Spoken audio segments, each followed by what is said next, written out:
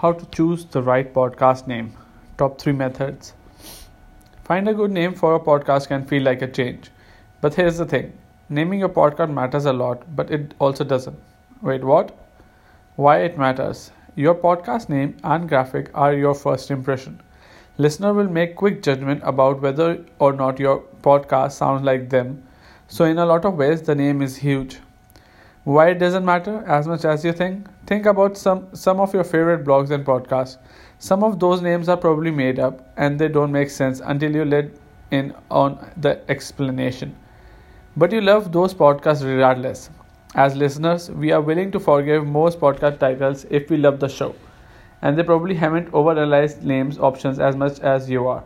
But if you don't pick a name, you can't move forward. A sneaky secret about your podcast name.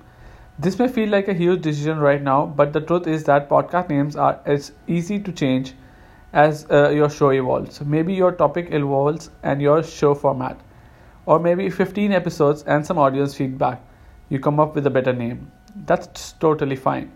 Many podcasts grow and change over time, and your name doesn't have to be permanent. My best advice is to brainstorm, choose your favorite and commit. Because without a name, you will be stuck with no podcast at all.